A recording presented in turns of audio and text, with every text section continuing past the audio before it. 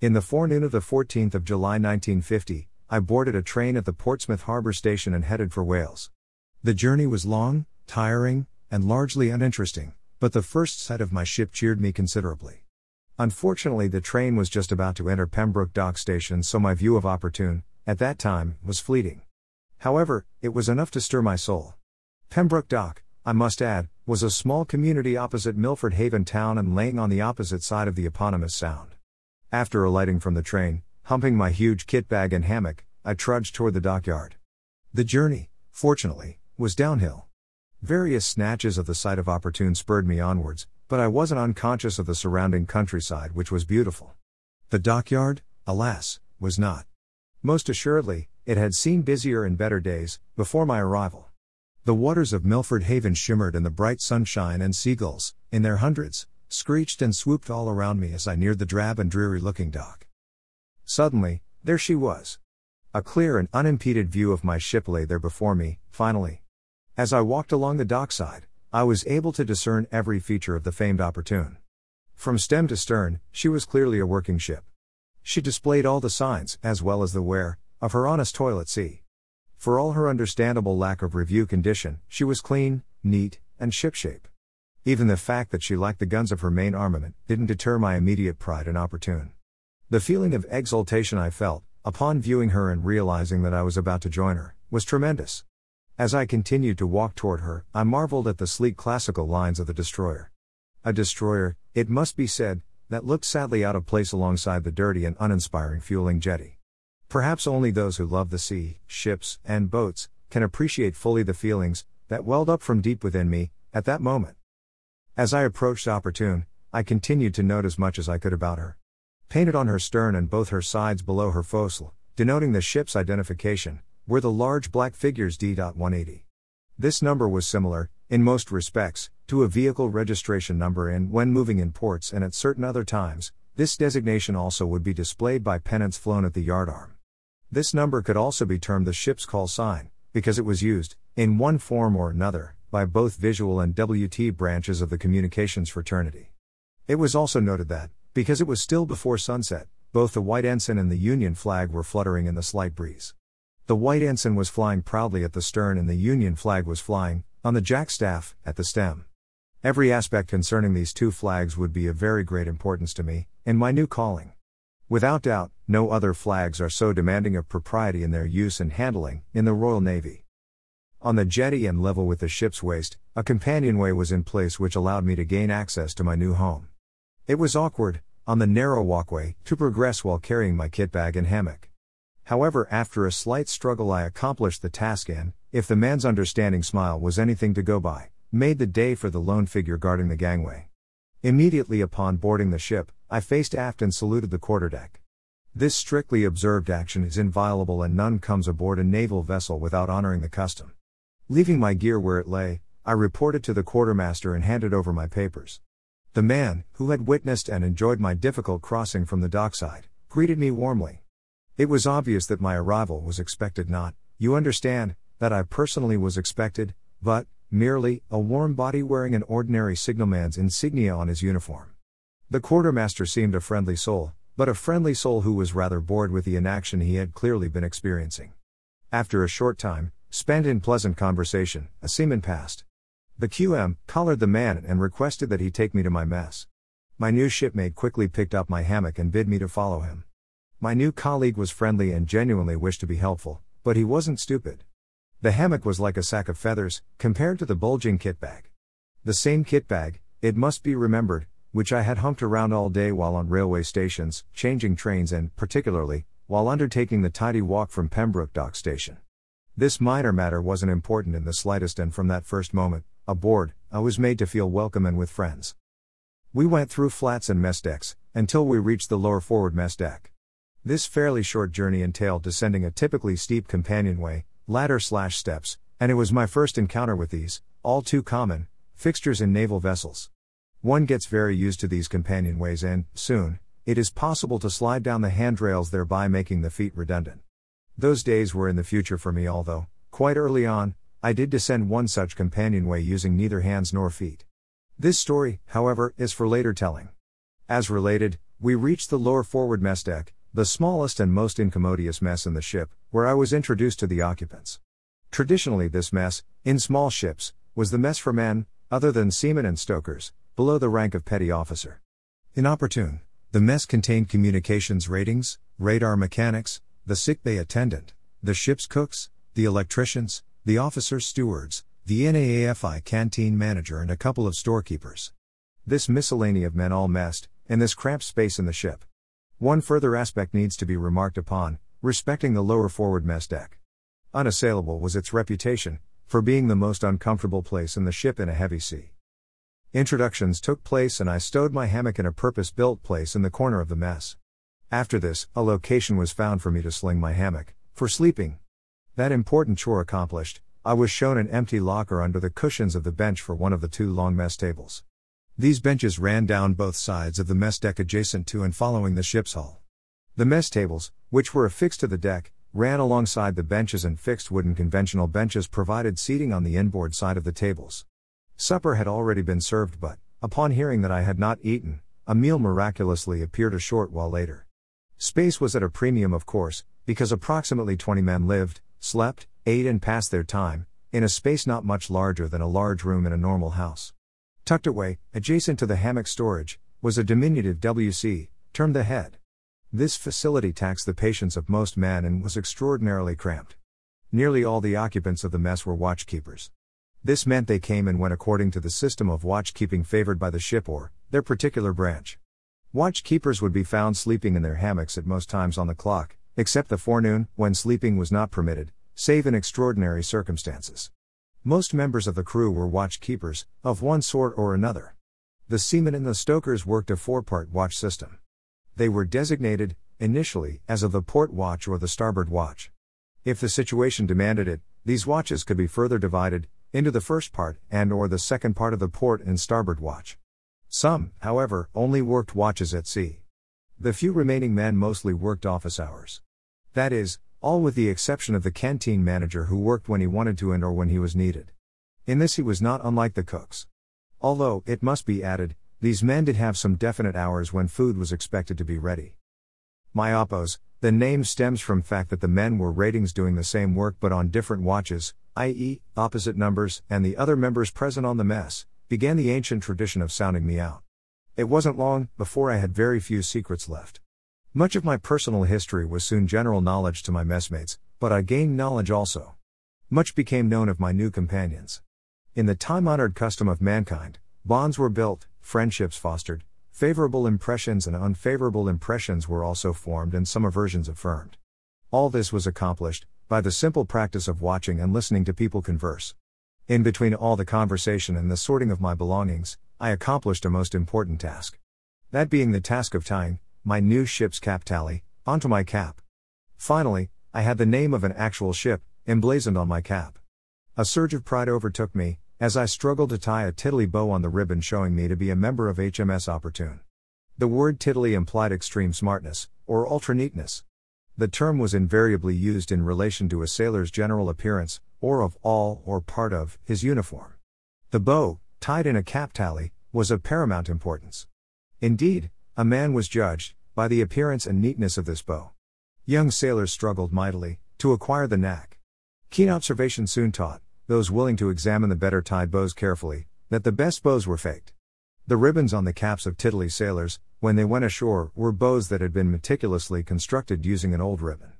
The completed bow was then cut from the old ribbon and neatly sewed onto the best cap. Sometimes the bow was ironed flat. The truth eventually dawned on trainees or recent draftees: it was impossible to tie a tiddly bow on the actual cap. We all tried to, at first, until the penny dropped. First impressions, they say, are important. That night, as I lay snugly in my hammock for the first time, my feelings were very favorable toward my ship and my shipmates. I do recall that I made a mental note to adjust the clews on my hammock, in the forenoon, as it was decidedly prone to sag under my weight. Getting one's hammock comfortable was an art, especially in the beginning. Adjusting the clews, which was the secret, took time, patience, and a certain amount of experience. The good thing about it was that anyone's experience was capable of being used, and my shipmates were keen to instruct me. But, with no expert advice on hammocks having yet been given, it can be understood why my first night's sleep aboard was fitful. The hum of unfamiliar machinery, the movement of watch keepers coming and going throughout the night, the newness of the situation and of my new bed, all conspired to keep me awake. Nevertheless, it was a great feeling to be in my first ship. Next morning, I was pleasantly surprised to find no pressure to get up. I was up early, in any case, but my fellow messmates took a very leisurely attitude toward starting the day. This impression was soon dispelled, like so many other false impressions I experienced in those early days of seagoing service. The reason my shipmates were apparently so leisurely was that they were watch keepers. There was no universal time to rise and shine. As I was soon to find out, watch keeping could be arduous. The relative freedom from many routine matters was but a small compensatory matter.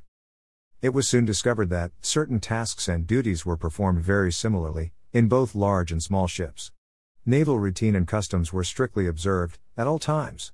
However, there was some laxity afforded the crews of small ships, from the oppressive regimentation which abounded in some large ships and in shore establishments particularly.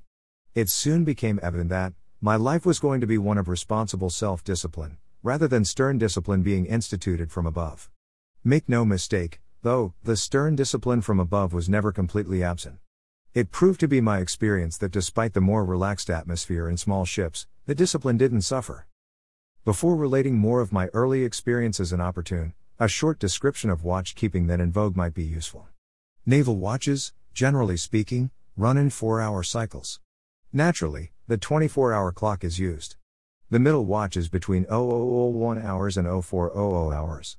The period, between 0400 hours and 0800 hours, is known as the morning watch. Next comes the first anomaly.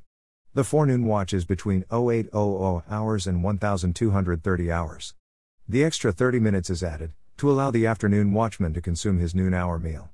As we have now discovered, the afternoon watch is from 1230 hours to 1600 hours. Next, we come to the dog watches. These watches cover the period from 1600 hours until 2000 hours. However, they are invariably split into two sections. The first dog watch is the period from 1600 hours to 1800 hours and the second or last dog watch being from 1800 hours until 2000 hours. Finally, we have the first watch which covers the period from 2000 hours until midnight. The name, dog watch, is believed to have come from the fact that someone tasked with one of these half watches was said to be dodging the watch, or of taking or standing the dodge watch.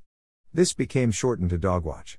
The reason behind these watches is to allow the crew to rotate through all the watches and not get saddled with the same watches every day.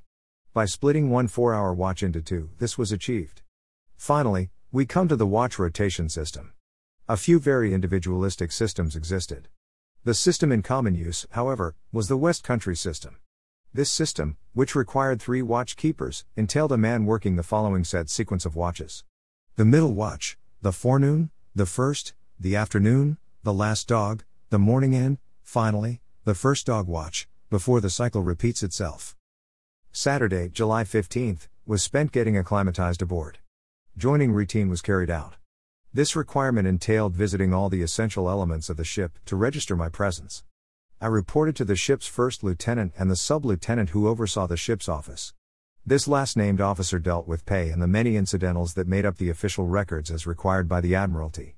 It was also necessary to visit the storekeeper, the postie, i.e., the seaman acting as postman for the ship and, officially, my boss the senior communications rating aboard, who was a leading hand or killick. The name killick, like all naval jargon, had a most plausible explanation. A leading hand's insignia is a single anchor. A killick is the accepted name for a heavy rock that is used to anchor a small boat, or a small boat's actual anchor. My rank was known as ordinary - my branch or section would be appended. Consequently, in full, I was known as an ordinary signalman.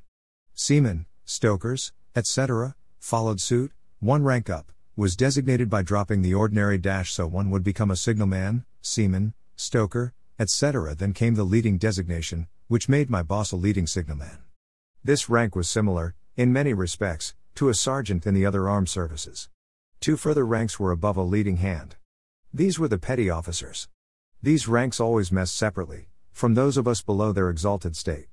They were known as petty officer or chief petty officer or, in my branch, as yeoman of signals and chief yeoman of signals. As was the case in Opportune, petty officers in the communication branch, and some other branches, were not always carried. Finally, the insignia, of leading hands in both petty and chief petty officers, was worn on the upper left arm of the uniform jersey or jacket. Below these insignia, were worn and service and good conduct badges.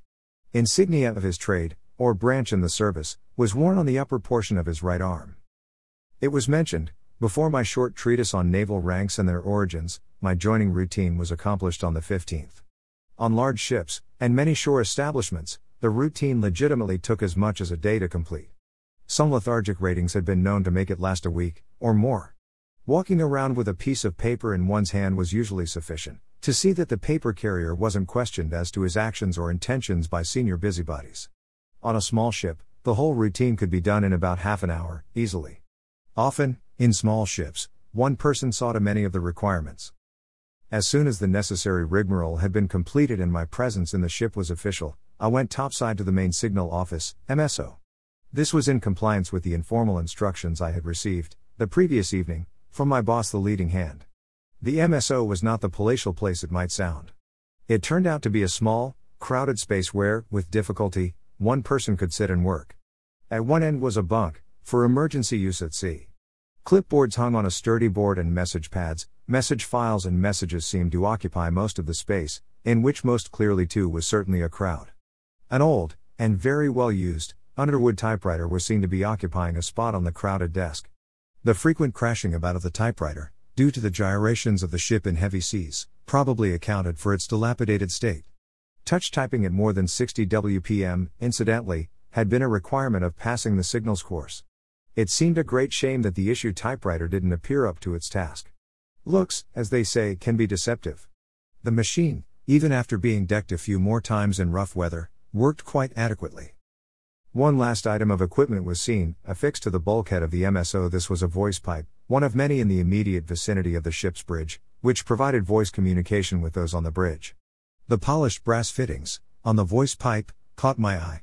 As in the case of all naval vessels, bright work was to be seen all over the ship but, particularly, on the bridge and the flag deck. I might not have been long in the Navy but I knew, with certainty, who would be kept busy polishing. It didn't help matters to see clear and unmistakable evidence that all the brass had been painted over, during the recently concluded hostilities with Germany. One had to understand naval thinking to believe that one of the first things done, upon the cessation of fighting, was that the bright work was scraped clean of numerous coats of gray paint and the bright shine restored. However, it can't be denied, a most satisfactory feeling of pride was felt, when all the numerous brass items were polished. Sadly, due to salt air and inclement weather, the polished bright work lasted less than a day before being in need of being polished again. The enthusiasm, with which the officers and senior ranks spurred us junior ranks to polish, indicated their firm resolve to remove all traces of paint from every single piece of brass in the ship. The degree of perfection desired reminded me of the impossible standards of dress set for divisions at Victory Barracks 6 months previously. The Killick showed me over the flag deck and the bridge, explaining things as we moved along. At sea, visual communication ratings perform their duties in one, or both, of these places and, although it is probably apocryphal, it is said that signal personnel have been known to be in 2 places simultaneously. At sea, large ships might have a leading hand or a yeoman of signals on the bridge. In ships carrying a flag officer, a chief yeoman would be in attendance. Lesser ranks might accompany the senior men, on the bridge, while others would spend their time on the flag deck. Those on the flag deck would be awaiting calls to hoist flags, or send/receive messages by light or semaphore. Small ships dispensed with the extra manpower.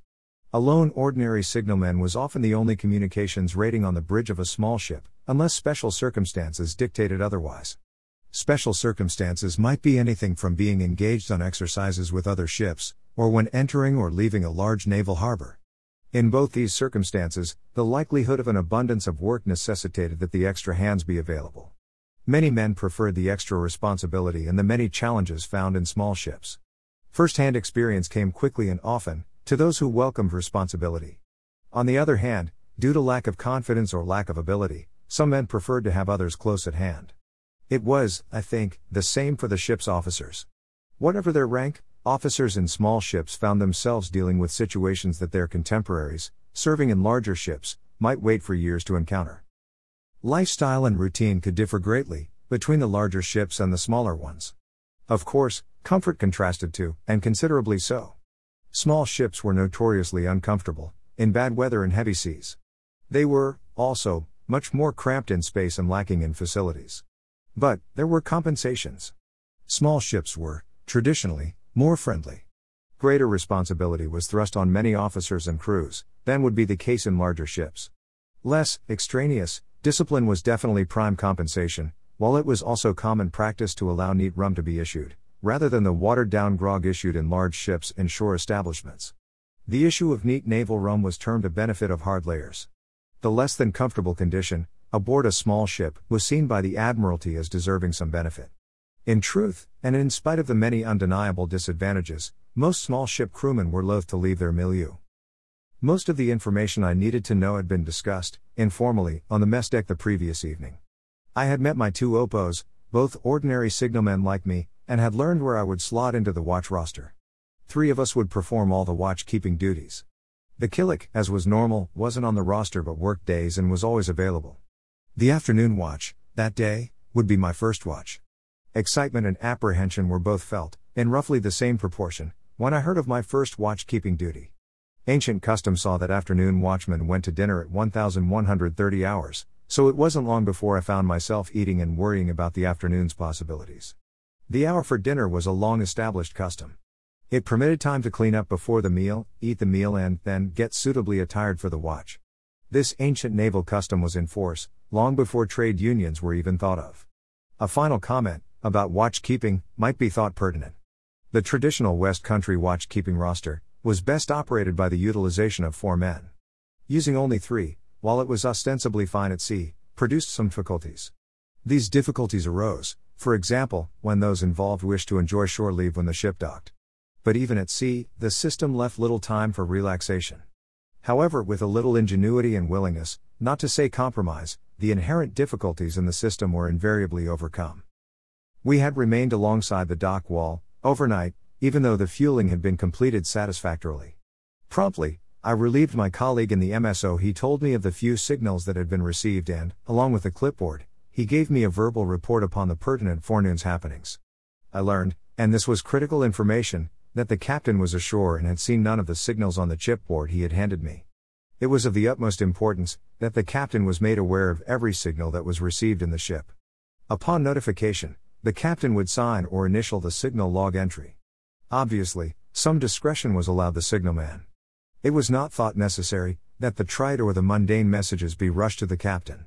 However, any and every signal, which affected the ship or its efficiency, had to be shown him immediately, or as soon as he returned aboard. This duty befell the duty signalman. After taking over the watch, my time was spent mainly up on the bridge. Unlike modern naval vessels, the bridge was completely open to the elements. The significance of this construction detail failed to strike me at the time. It just seemed to be an excellent place from which to observe the surroundings. Nothing of note happened during that first watch, and this was reported to the first dog watchman who relieved me. Feeling both relieved and somewhat cheated, I went below to the mess. There were signs of great activity on the mess deck. Some of my colleagues were busily preparing supper, and it was clear the men knew what they were doing. A keen feeling of hunger overcame me, as did a strong feeling of curiosity, so pertinent inquiries were made. There were, it was learned, a number of ways to organize the meals for lower deck crewmen in seagoing ships of the Royal Navy. This was given the term messing. Large ships and shore establishments were similar in their setups. There were small differences, and even these varied from ship to ship or base to base. In the main, however, these facilities employed both kitchen staff and cooks. Because of this, there was little difference between the facility and, say, a large restaurant. Shore establishments were more like restaurants, in that they required no participation on the part of those who ate there. The crewmen in large ships peeled any necessary potatoes, usually, and arranged that these and any special preparations were taken to the galley to be cooked. At the allotted time, members of the mess would attend the galley and collect the entire meal. After the meal, and again in a variance to the shore establishment, the members of the mess would be responsible for certain chores. These would include the washing up, along with the clearing away of the crockery and any utensils, etc. In small ships it was different. Staples, such as meat, vegetables, bread, sugar, tea, tinned milk, etc., were issued by the storekeeper. There was no charge to the mess for these staples. However, the number of men in the mess decided the quantities issued. Each mess then received an allowance from the Admiralty, on a per-man basis. This allowance was quite generous and was made to permit the purchase, from the NAAFI canteen aboard the ship, of any extra culinary requirements. The mess submitted the receipts, for all food etc., purchased, on a monthly basis, and the Admiralty audited them. If the mess had underspent the allowance, the money was given the mess. If the mess had overspent, they covered the loss themselves, of course. The members of any particular mess cast their votes, to decide whether the messing would be very good or whether it would be adequate. This vote decided whether the mess received any money, from the allowance allowed by the Admiralty. Voting for very good messing, invariably, meant no cash settlement. Notwithstanding, very good messing was invariably voted for. Each day, 2, or 3, members of the mess were delegated, by rota, to be cooks of the mess. This duty required, that sufficient suitable food was prepared and taken to the galley for cooking the midday meal. Also, it was the duty of the cooks of the mess to ensure the mess was scrubbed thoroughly, cleaned properly and tidied completely during the forenoon, and that it was respectable for evening rounds. By virtue of the fact that the ship's cook was a member of our mess, we lived well. Not only did he prepare special delicacies, but he could ensure our food received preferential treatment in the galley, if necessary. It paid to know the cook. Breakfast, as well as tea and supper, were all the responsibility of the individual. There was seldom a shortage of ingredients, and the NAFFI was always available to facilitate the purchase of anything reasonable that was fancied. With the exception of much of the forenoon, when all the dinners for the ship's company were being cooked, the galley was usually available for private cooking. Private cooking could cover individual meals or snacks. Or, it might cover meals for special occasions like birthdays, when men of one mess might wish to celebrate with some culinary delight or speciality of one of the men. Most men had, what was known as, their own gastronomic speciality. Usually this would be prepared, when the man responsible for it was a cook of the mess, but some men were so proficient at some delicacy that they would be asked to prepare it at other times. The system worked well because, with watchkeepers being on watch, or sleeping, it would have been impractical to attempt any standardized meal times, apart from the noon-hour meal. For this alone, special arrangements were made for both the afternoon watchman and the forenoon watchman. The latter worked an extra half hour and his meal was kept hot. The afternoon watchman, officially, went to his meal at 1,130 hours. This gave him plenty of time to eat and prepare for his watch. This messing system, with its decidedly laissez-aller principles, had stood the test of time and the test of countless seamen who had found it satisfactory, generally speaking. We, in the miscellaneous mess deck, ate extremely well and thoroughly endorsed the system. The next day, we moved the ship. The whole maneuver, carried out with the greatest skill and efficiency, took less than an hour. There was a great deal of activity and not a little shouting, but, for all the commotion, we didn't move far. When the helmsman signaled the engine room to shut down main engines, we had moved about 3 miles into the Milford Haven Sound, where we anchored. The pathetically short distance we covered, that day, was memorable because it was the first time I had actually seen the captain. By long-established tradition, he was always the last person to arrive on the bridge prior to the ship moving in any direction, or for any distance. Of course, this is easily explained. Until the captain arrives, nothing of importance is going to happen, and, when he does arrive, he isn't going to stand about doing nothing. Lieutenant Commander R. Dickey Dumas was a short, wiry man singularly skilled in seamanship. He was brusque, to the point of rudeness, and ruthless in his demand for efficiency in others. He was supremely confident both in his own ability to command men and control a ship, under any circumstances. He was morose and tended to remain aloof, a trait common among those in command of ships. He had the serious weakness of drinking too much, and, very often, not too wisely. He was, however, a superb seaman. His superior skills, in the arts of seamanship, were demonstrated countless times, and in my view. In between some duties, I watched and listened to the curt, crisp orders of the captain as we slowly left the dockside. Great skill was required, managing the ship's movement, using both the rudder and the engines. The whole operation was made to appear quite simple. Little thought is given, by those not privy to the skills of seamanship, to the impact a sudden gust of wind or a capricious current can make upon proceedings. Even our 1,500 tons could be adversely affected, by a strong breeze from our beam. The captain's commands to the engine room were relayed by the helmsman in the wheelhouse below the bridge. In all tricky situations, and leaving a dock is certainly one such situation, the quartermaster took the helm. A boatswain's mate, a specialist seaman below the rank of a quartermaster, took the wheel under most conditions. The captain's commands, respecting the handling of the various wires that were securing us to the dockside, usually were relayed by the ship's first lieutenant. A ship's first lieutenant was second in command and could be of any rank below the rank of the captain of the ship. At this juncture it might be pertinent to mention that a ship's captain could be of any rank, up to the actual rank of captain. As it has been mentioned, our captain was a lieutenant commander. His first lieutenant was a lieutenant. The rigorous routine followed by the ship's company when entering or leaving harbor in similar situations, then new to me, would be repeated countless times before my discharge. Because of my frequent presence on the bridge, so ingrained would it become that I knew everyone's responsibility and job intimately, which doesn't mean it is claimed that I could actually do it.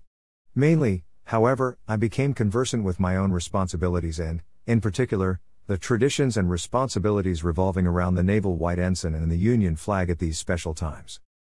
Under normal peacetime conditions, ignoring situations where royalty is aboard, the white ensign is flown whenever a naval vessel is underway. The naval ensign is flown from the staff at the stern of the ship or, sometimes, from a masthead. The Union flag, Union Jack, is flown from the jack staff, at the bow, while the ship is secured at a buoy, alongside, or anchored, but never while the vessel is underway. The Union flag and the ensign are lowered at sunset and raised at sunrise, if the ship is secured. To conform to these clear and precise regulations, might sound very simple to do. The problem, which soon became apparent in practice, was that a split second's inaccuracy meant the difference between acceptable efficiency and gross inefficiency. The flags had to be raised/lowered as necessary, the very moment the ship became secured to, or free of, any restraining anchors, wires, cables or ropes. Further complicating the matter, the naval ensign and/or Union flag had to be flying correctly, or not flying, the very second sunrise, or sunset, arrived. The actual time of sunrise is dictated by the Admiralty, to Royal Naval ships worldwide, while sunset is considered factual at the ship's longitude. Visual communication ratings had to know these times. Failure to comply with the requirements was a serious breach of discipline. When ships are in company with others, time is taken from the actions aboard the ship of the senior officer present. In a crowded harbor like Portland, as many as 5 signalmen, in each naval vessel in harbor, might be involved in the ceremony. Due to the size of the flags, the larger S-hips would require 2 men to hoist, or lower, both the ensign and the Union flag. A further man would be necessary, to keep watch on the senior officer's ship by telescope or binoculars. Smaller ships have smaller ensigns and flags, which means 1 man might well suffice, but the visual watch from the flag deck was still required. If a ship was alone, the same meticulous attention, to the timing of the routine, would be taken. Therefore a naval ship, anchored in an isolated inlet and thousands of miles from Britain or any another naval vessel, will punctiliously raise and lower, as necessary, its colors at the appointed time. Likewise, if a ship is berthed 30 seconds before sunset, the Union flag must be raised, for that 30 seconds. Signalmen do not think of this as unduly peculiar. Naval tradition is sacrosanct, and only a person devoid of principles would have it any other way. After we had anchored in the haven and I had dealt correctly with the Union flag, the hands were stood down and quiet calm returned aboard. It was my watch and my expectations were that, from a signal perspective, the pace would be as hectic as had been the case the previous day. After studying the haven and reminding myself of its remarkable qualities as a safe natural harbor, my gaze turned toward the small coastal community of Milford Haven. I knew, from mess deck conversations, that the inhabitants of Milford Haven were brooding over a recent tragedy. A tragedy, moreover, that had all the ingredients of a grim and gothic novel. One of the local fishing boats, I believe named Milford Viscount had gone missing. Although the occurrence had taken place a couple of weeks before my arrival, talk on the mess deck ensured I knew everything from the ship's perspective. Opportune had been one of the instruments of the search employed by the Home Office. Naval ships and Air Force planes all took part in a massive search for the fishing vessel. Ships and planes went far out in the Atlantic, in a concentrated effort to locate the missing vessel. Only those people inexperienced in the code of seafarers, and completely unaware of the deep bond that exists between those who work on the sea, could doubt that extremely conscientious and painstaking efforts had been made by the officers and crew of Opportune. Sadly, nothing had been found. After Opportune returned to port, rumors surfaced that radio distress messages had been picked up by civilians ashore. Some inhabitants, perhaps understandably, felt that this proved the ship was still afloat when Opportune abandoned her search. Officers and men, aboard the warship, were confident that everything possible had been done. The area had been rigorously searched, but no trace of any flotsam or any jetsam had been seen. It is most likely the radio messages were completely unconnected with the event, but the truth will never be known. This makes the tragedy particularly poignant. My watch continued. The weather was excellent and the sun was pleasantly warm. Basking in the sunshine and my own importance, it was a surprise when a light was seen to be flashing from the direction of Pembroke Dock. Grabbing a light, with which to answer, I confidently bid the sender to proceed with his message. Horror of horrors, I couldn't read a thing. Embarrassment became anger before the anger returned to embarrassed perplexity. Swallowing what little pride was left within me, the sender of the gobbledygook was asked to wait while the killick was sent for. My boss arrived, albeit with a questioning look on his face, and got straight down to business. The two of us stood gazing toward the light source and my boss asked the sender to proceed. My job was to write down whatever my colleague called out.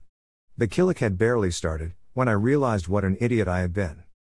The sender was a signalman belonging to an Air Force flying boat base. The base was sited further up the Haven and I was unaware of its presence. Also unknown to me was the fact that Sunderland flying boats flew off the Haven, very occasionally. It was to be made known to me that, although no official messages were ever sent, infrequent personal messages were sent between the more senior officers in both the base and our ship. The message, an unofficial invitation for our captain, had been sent in a very specialized manner. It completely lacked the style and format I was expecting and, ignoring this naval shibboleth, had appeared to start directly into the text of the message. However, the text proved to be unreadable, to me. This style of sending messages, for example, C for C, U for U, 4 for 4, etc., had been discussed during training, but it was considered unofficial, certainly not to be used for official messages. To my shame, I had failed to appreciate that form of casual signaling would be used. Very stupidly, it had been assumed that reading straightforward English would be my task. The dressing down that was handed down to me was thoroughly deserved. Importantly, the killick's words added to my growing experience and were to serve me well for the rest of my service. The gist of my boss's censure was that I was in the real world and not in the training environment. I was truly ashamed of my ineptitude, and I have to say it was the first and last time I failed to read any light during my service. Fortunately, the killick allowed the matter to pass, without it leaving any undue or lingering bias as to my capability. The message, which had proved impossible to read, was merely an invitation from the base commander asking our captain to the Air Force base for drinks. The Air Force signalman had tried to send CU for tea, a euphemism for drinks, at 1800 hours. My mind couldn't grasp the message I read, which was, of course, CU for tea at 1800. At the risk of appearing to excuse the inexcusable, countless hours spent reading lights had ensured that the basic letters are read and formed into a complete word. No attempt would be made to sound out any particular letter, because this would slow the reading procedure down to a snail's pace. Words, not letters, were read. Monday saw us sail out of the estuary, past the lighthouse on St. Anne's Head, to perform our special duty. This often uncomfortable, but far from onerous, duty saw us being used as targets and navigational aids by both Royal Air Force and Royal Naval flight crews flying from the many shore bases in that area. The fact that we were also available should any plane be forced to ditch, shouldn't be discounted or ignored. Whatever the primary reason was, for our presence, we spent long and at regular periods of the week being tossed about by the vast Atlantic Ocean. Whereas opportune, alongside or anchored, had been beautiful, it was, nevertheless, similar to a tethered dray horse. Handsome, noble and powerful no doubt, but she was lacking that majestical something. As soon as the ship touched and rode upon the open sea, it became a prancing stallion. The ocean breathed life into the very metal, and opportune almost became a vibrant, living thing. An uncomfortable thing, like a rodeo bucking bronco perhaps, but opportune at sea was exciting and thrilling. Seasickness? Yes, I must confess to occasional bouts of this most debilitating feeling. I was, after all, only following Nelson's example. The Navy, however, doesn't allow that it exists, and no duties, whatsoever, are excused or forgiven on account of it, none. After moving about opportune for a couple of days, after joining her, I was certainly feeling Jack me hearty. My first day at sea was to bring me down with a bump, literally. We sailed from the Haven sometime about 0930. I was on watch. As we passed and using an Aldous lamp, I had facilitated a casual conversation between the lighthouse keeper on St. Anne's Head and the captain. This had kept me busy for a short while, and I felt great satisfaction that I hadn't screwed up. My captain, I mused, must think me efficient. In point of fact, I had serious doubts as to whether God gave the matter the slightest heed. He accepted efficiency as a birthright. Foul up, and you were fish bait. Everything went well that first day at sea. As we battled into the Atlantic swell, the ship pitching and rolling like some fairground ride, I learned to accept being drenched, every time the sea broke over the forecastle. Before long, and having given the customary orders that he was to be notified immediately anything happened, the captain went below to his sea cabin. This cabin was within easy reach of the bridge. This left the officer of the watch, the navigation officer and me, on the bridge. Soon, only the officer of the watch and I remained, when the pilot got his head out of the chart house and left us. The chart house was a sheltered area in the corner of the bridge and somewhat protected by the superstructure of the bridge itself. Within it could be stowed charts and navigation instruments, but only the head and shoulders of the person working in it. Nowhere on the bridge was completely free of being soaked, but with the canvas awnings in place, the chart house had the best chance of remaining reasonably dry. Even in moderate seas, Opportune gave one cause to hang on to whatever was available. That said, it was gratifying to be made aware of the fact that the buffeting of both the turbulent ocean and the sea-laden winds was being enjoyed. This was fortunate, because both would become all too commonplace during the next 18 months. It was almost disappointing when my relief arrived at 1,230 hours. Feeling like a child who had been deprived of a treat, I lurched to the back of the bridge. My mind was completely cluttered with thoughts of the forenoon's incidents. I expect I was also beginning to look forward to being dry again and eating a substantial meal below on the mess deck. With my mind pleasantly distracted, I reached the head of a companionway. It was a companionway which I had been up and down numerous times before. Without so much as a second thought, I started down. I should have realized that it was the first time I had been on the companionway, at sea. That was too bad because at that moment the ship, having just pitched deeply into the depths of the ocean, rose up sharply, like a surfacing whale. In far less time than it takes to tell of it, my first step became the largest step I have ever taken. In a trice, I was on my back and lying sprawled on the MSO flat 1 deck below the bridge. My back had struck every step of the ladder, as I had slid deckwards. It is recalled that surprise was felt, that no serious injury had befallen me. I must learn to hang on, I thought to myself, but it did cross my mind that it was clearly too late. But, like so much we learn from personal experience, it was a salutary lesson which I heeded forthwith and from that day forward. One gray, stormy morning, while working out of Milford Haven, we received an urgent wireless signal from the Admiralty. A naval tugboat required assistance, after suffering a broken towline. We learned that HMS Trafalgar had been under tow, and high winds and very heavy seas off St. David's Head. The given location was quickly plotted and it was found to be about 25 nautical miles, or 80 minutes away from our position. We knew the rugged coastline, in the area around St. David's Head, to be extremely hazardous, and it was further made even more dangerous by reason of the numerous small islands and rocky outcrops of the shore. Even that was not the last of the difficulties. The stricken ship, blown by the wind and taken by the tide, was drifting helplessly toward the inhospitable coastline about 5 miles from the ship's reported position. We raced, as much as was possible in the storm-tossed seas, to the assistance of the tug. We made good time, to make the scene with still some hope of being able to prevent the grounding of the Trafalgar. What happened next was a new revelation to me, being still very green to the mysteries of the sea and seafarers. Seamen clambered aboard the sea boat, called a whaler, which, with the assistance of many able hands, was slipped into the raging water. The crew of this tiny craft, undaunted by the 6 to 8 foot waves and spume-topped seas, rowed across to the tugboat. Taking a line from the tug, these seamen then rowed to take a line to the stricken warship. Leaving about half the crew of the whaler to sit it out, the other half managed to board the warship and assist the half-dozen men, who were stranded aboard her, to rig a fresh tow. The efforts of the boat's crew from Opportune were indispensable to the successful reattachment of the main towline. Only these men's efforts prevented the Trafalgar from being blown onto the treacherous rocks and smashed into smithereens. It struck me, then, that we do not know of the skills and working conditions of so many people. The seamen, performing the prodigious feat just recounted, were only doing their duty. I have no doubt that they, themselves, would not argue otherwise. However, it was a duty that showed outstanding skill and consummate bravery. Nevertheless, I strongly suspect that none in Opportune, save me, thought it particularly unusual. Opportune sailed from Milford Haven and a couple of days later, on the 1st of August 1950, arrived in Rosyth Dockyard. The journey, by way of the northern coast of Scotland, was a journey I was to repeat numerous times. It never lost its allure and was always most interesting. The scenery was breathtakingly beautiful, if one appreciates rugged scenery, solitude, and the grandeur of distant brooding mountains. I do. I enjoyed the sights of the rocky coastline, the numerous inlets, the sparse, and mostly small, coastal communities, all became well known. So did the many lighthouses along the seaboard. Before the advent of satellite navigation, the lighthouses were regularly used by navigators to plot their course and, at night, knowledge of the peculiar light characteristics of each lighthouse was essential to a ship's safety. I never tired of the northern Scottish landscape and the black seas that appeared indigenous along the northern coastline. Not very long after passing under the unforgettable structure of the Forth Railway Bridge, we moved to the northern coastline of the Forth where lay Rosyth. Rosyth had been a busy and very important naval base in 2 world wars, but it looked forlorn and almost deserted as we came to a jetty and berthed alongside another destroyer. We were the only warships in sight. It was clear that the once bustling facilities had long since ceased to operate anywhere close to capacity.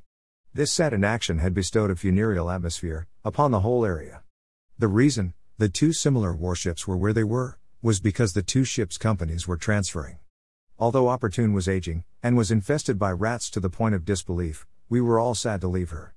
In the event she went to Chatham where, after serving briefly in the Newry local flotilla, she suffered the indignity of being broken up on the 25th of November 1955. There is, perhaps, a poignant irony in the fact that she was broken up in Milford Haven. It being Royal Naval tradition to perpetuate the names of famous ships, HMS Opportune was the name given to an Obdurate-class submarine which was launched in 1964. This boat was sold to an unknown purchaser in 1992. With all the officers and men from Opportune now inboard Rapid, our new duties soon became known. We would continue to work with aeroplanes but, mainly, we would serve as crash boat for various aircraft carriers. From this time onward, it was common for us to be at sea for extended periods. It wasn't that we traveled extensively, with the exception of journeying to the Mediterranean, just that our duties kept us at sea and working long hours. However, we did sail around the British Isles, and more than once, during the course of our work. This traveling mainly was done, and in both directions, along the West Coast route, but on a couple of occasions we traveled along the eastern seaboard. My seagoing time pleased me greatly and, although I thought it couldn't be bettered, I was to have even more seagoing time when I later joined HMS Ronaldo. This, of course, was in the future. With my seagoing time, I was extremely fortunate. Many national servicemen had only short seagoing time and some had virtually none. Of course it depends on what one was seeking from a naval life, but I was supremely content with my lot. We sailed to the Moray Firth where, daily for a period, we carried out exercises with naval planes from local land bases. It was, in truth, much the same as we had been doing off Wales and in the Atlantic. For a visual communication rating, like me, there was not a whole lot to do. Although, in common with all bridge personnel, keen eyesight and alertness had to be exercised at all times in the crowded sea lanes which we traveled. Nevertheless, even for short periods on watch, I was often free to admire the scenery and enjoy life afloat. Certainly there was a routine nature to my life, but it wasn't strenuous. Life, aboard the ship, was found to be comfortable. This feeling increased as more and more of the wrinkles that come only with experience were learned and understood. We were, what is termed, a happy ship. The crew appreciated each other and the jobs everyone did. It is fair to say that we were extremely an efficient crew. But then, God wouldn't have had it otherwise. Occasionally we would put into Invergordon but, most often, we would anchor in the Dornoch Firth at night. Invergordon, like Rosyth, was once an important naval base.